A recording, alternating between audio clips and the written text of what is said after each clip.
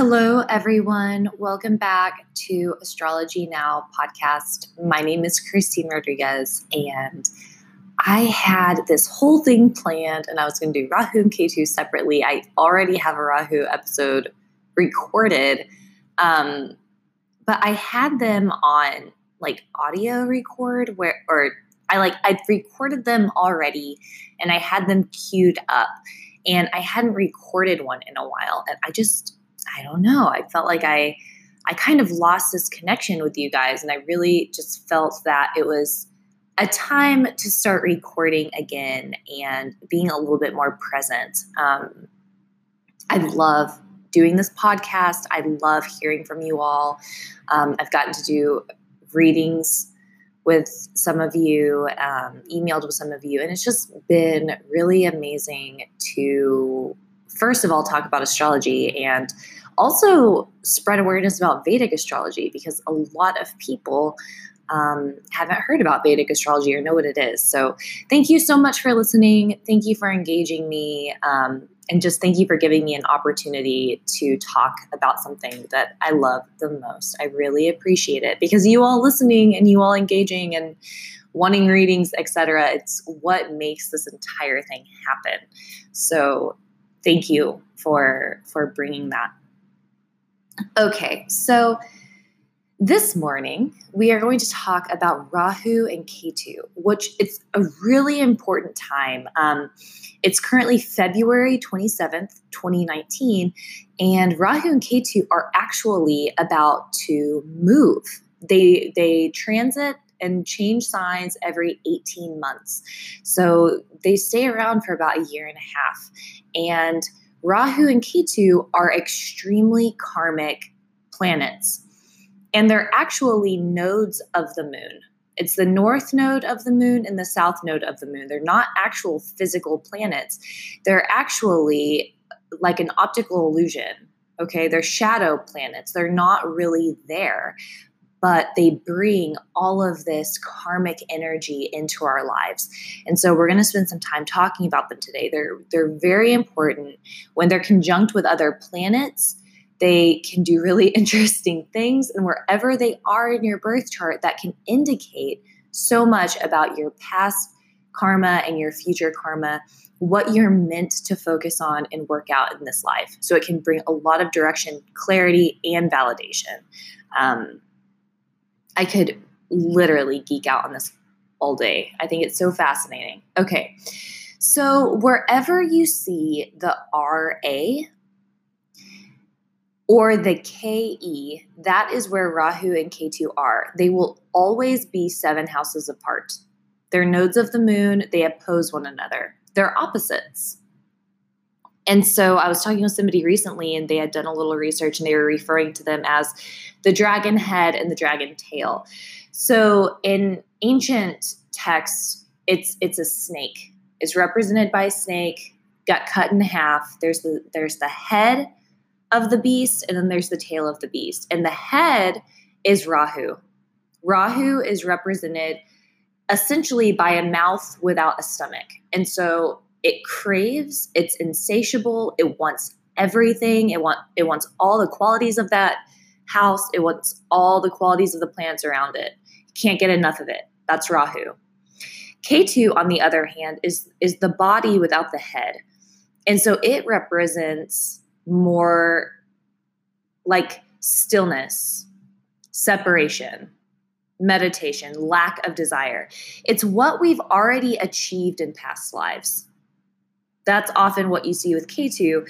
Whereas with Rahu, it's really what we should be focusing on, what we're going to naturally get a lot of in this life as part of our karmic duty, what we need to achieve in this life.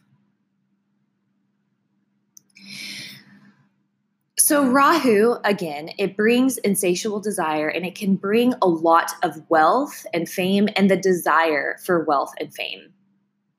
When you see Rahu with the sun, this can often indicate a big ego. You take the sun, it's this bright, warm, elegant planet, and you stick it with Rahu, which is this massive desire and amplifies everything, and it can make an amplified ego. And you always have to check how close the degrees are of these planets, because they could be sitting 12 degrees apart and it's going to act much different than if it's 2 degrees apart. So always make sure that you're paying attention to that. If you have Rahu with the moon, it could make somebody who is, it could be somebody who sees spiritual things happening around them. Often it's people with some disturbance. It could be people whose mind just churns constantly. If you have Ketu in the moon, that can be someone who is incredibly intuitive and in touch with the spiritual realm and is actually a little bit more comfortable with it. From what I've seen, people with Ketu and the moon together, it's more of a comfortable spiritual awareness, whereas Rahu and the moon is a little bit less comfortable. It's a little bit more disturbed. I've seen that Rahu and the sun work better together and Ketu and the moon work better together than having them be opposite. But it's always going to be circumstantial and depending on whose chart you're looking at. Never one size fits all with astrology. If you have Rahu in the first house, it's similar to having Rahu in the sun. In a way, it can make somebody who has a really big ego or just a really strong sense of self. You can see people that are excellent leaders when they have Rahu in the first house. Though when Rahu is in the first house, it automatically puts Ketu in the 7th house. So that means that somebody could be a little bit less interested in relationships. They may have a strong tendency to not be codependent. They may actually fear codependency. They have their own thoughts and ideas. They're not very influenced by other people. They can, stand up for themselves, think for themselves, etc.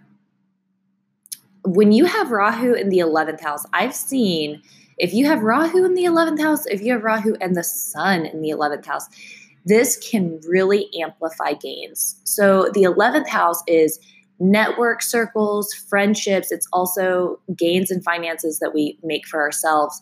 When you have sun and the Rahu here together, I've seen many rich people. When you look at famous people, not every famous person has this, but you see it, it's common to have Rahu and Sun in the 11th house, especially if it's well placed, right? Let's see. If you have Rahu in the 5th house is creativity, it's children, it's performance, it's art. When you have Rahu here, it makes somebody who is extremely creative. Somebody who is super creative. When they have children, their children become their entire lives. They can tend to give life of themselves to others, especially their kids. Again, highly creative, love to decorate, love to focus on interior design and surrounding themselves with beauty and luxurious things. If you have Rahu and Venus together, it can mean that you like to date foreigners. It could mean that you enjoy being with people much different than yourself.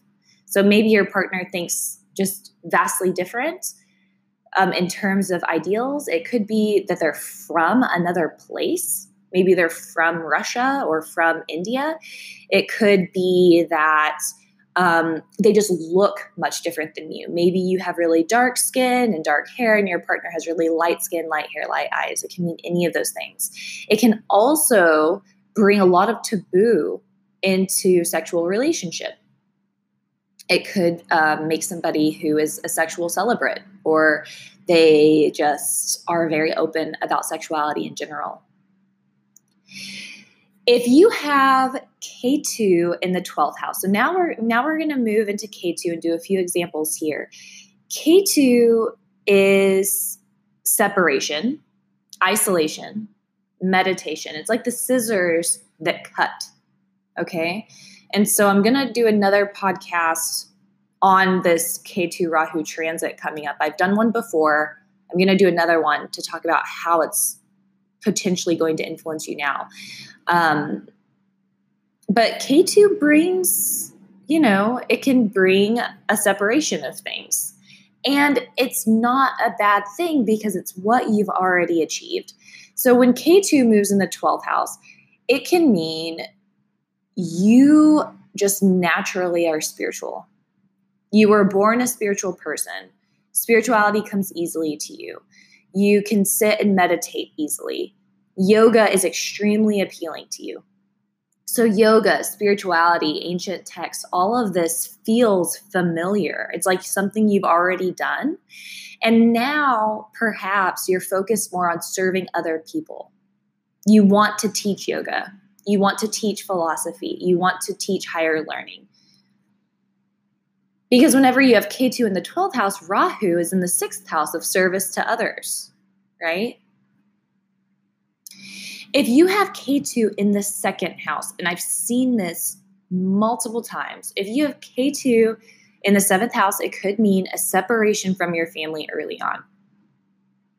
It could mean that you either had to help raise yourself, there wasn't a lot of support in your family. It could mean that your parents or one of your parents passed away.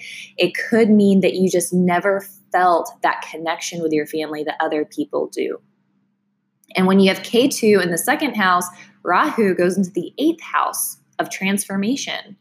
So it could mean that in order to understand this world, because you didn't feel a super close connection with your family, perhaps you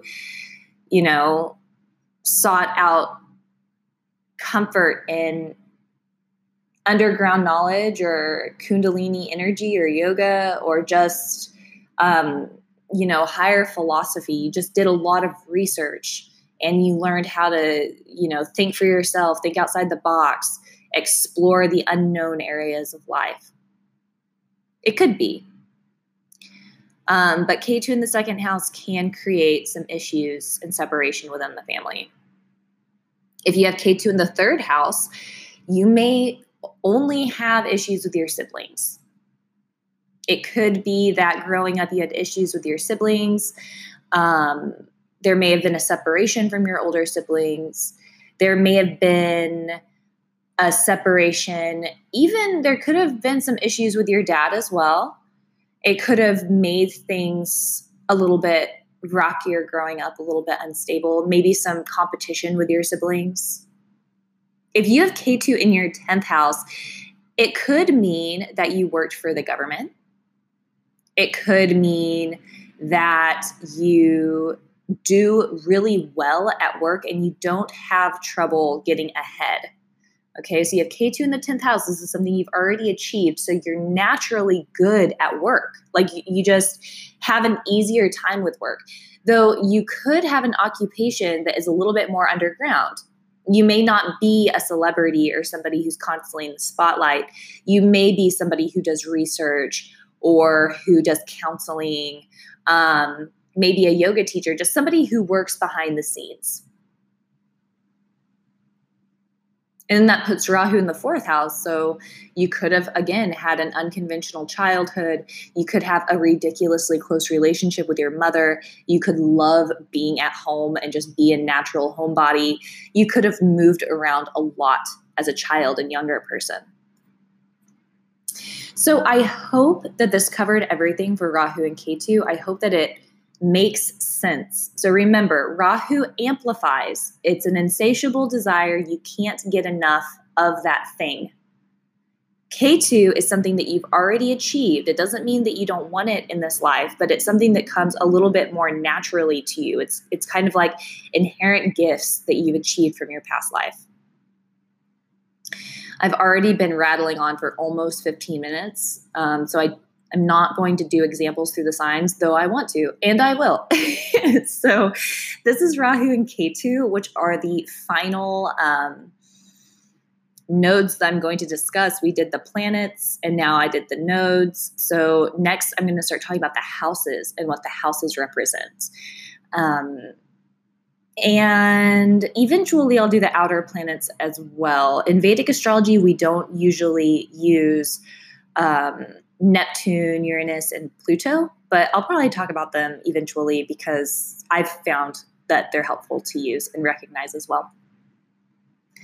So, this is Astrology Now podcast. My name is Christine Rodriguez, and in the next few episodes, we'll be talking about the houses, which is when things get really exciting because you can piece together everything that we've talked about so far into your chart. So, hopefully, I will see you there. If you want more information, you can go to innerknowing.yoga. There's no .com, innerknowing.yoga if you want to schedule a personal consultation.